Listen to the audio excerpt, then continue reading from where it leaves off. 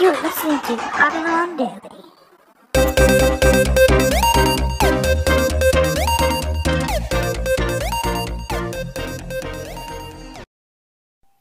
Hello everybody, thanks for tuning back in to Huddle On Daily.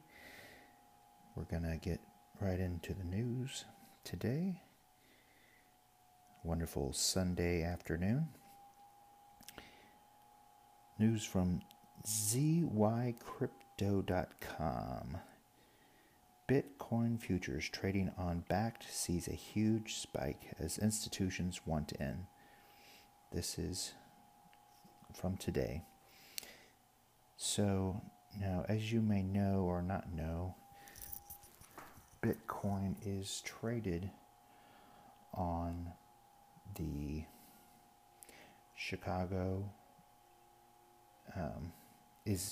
traded in Chicago and in New York.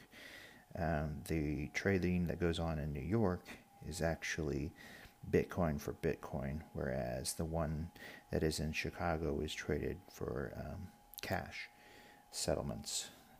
So the new one, it's called from Bakkt, is in New York, and it's been out there for about a couple months now, I think. So as their story here goes, when Bakkt launched, it introduced a new way for everyone to try a hand in the crypto business without having to deal with the legal hurdles associated with the crypto industry. When Bakkt, everyone, including institutions with big money, can trade Bitcoin futures and contribute to the increasing money inflow in the Bitcoin industry. For the last few days, the trading volume on Bakkt has spiked. On one day, the volume went up by about 42%, with about $10 million worth of trades completed. The high volume set a new all-time high record for the young futures market. Now that happened, my last video, there was actually a decline. And so I've been going, it's been about a week since I recorded one of these episodes. So over that last week and a half, there was a sharp increase. This is what a lot of people are saying is partially because of this, is because a lot more institutions push their money into Bitcoin through this Bakkt. Another one is also because of the fact that this next thing that they're going to discuss with China. The persistently high BTC futures trading volume on Bakkt can be partially attributed to what's happening in China. A few days ago, the Chinese government, led by President Xi Jinping, announced its interest in the blockchain technology and hinted at a possible creation of national digital currency. Seen as the Chinese have been somewhat reluctant to accept cryptos, the new development was great news for the industry. Bitcoin, being the top coin and with Bakkt facilitating its futures trading, was obviously bound to benefit.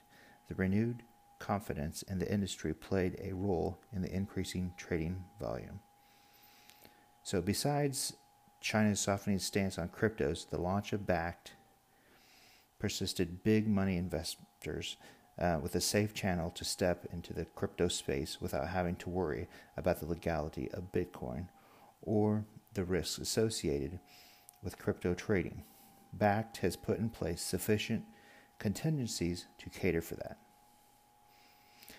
As is always the case, growing interest from institutional investors in any interest signifies a huge capital inflow, which, side note, really is what not only do we need for this to grow, we also need daily use of Bitcoin and cryptos, but we also need the capital inflow. The more money gets in, the more the trading volume. That's what's happening. So from an optimistic point of view, it's fair to expect Bitcoin to gain both in value and popularity as a result of the growing interest from institutional investors.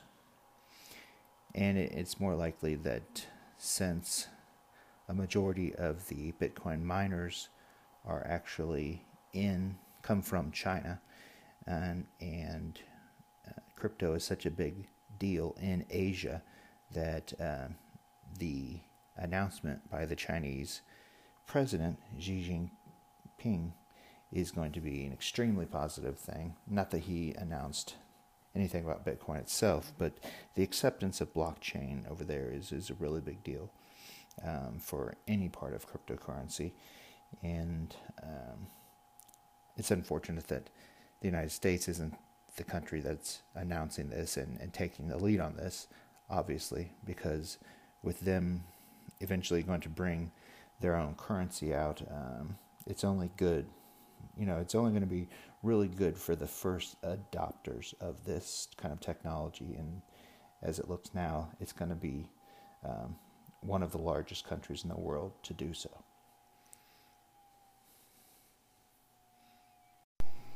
Another newsworthy event since I spoke to you all last. And believe it or not, there are newsworthy events that happen every single day in the crypto sphere, but unfortunately the mainstream media does not reflect that in any way. But since we spoke last, the crypto king itself, Bitcoin, has had an 11th year anniversary, or a birthday. It's now 11 years old. So all of you out there, from a human perspective, when you were in school, and if you remember back when you were 11 years old and you were in school, think of the most popular kid in school, or in this kind of imaginary look. If you were the most popular kid, this being crypto land and your Bitcoin, at 11 years old, what were you doing back at 11 years old? How much further does this crypto have to go before it becomes more versatile? How much further does it have to grow to become an adult? How many more years does it have to go to reach its peak in use and availability to the world, and availability and pricing that some of these analysts have stated it's going to get to, whether it gets to $50,000, $100,000 per coin, or even above, which is yet to be seen.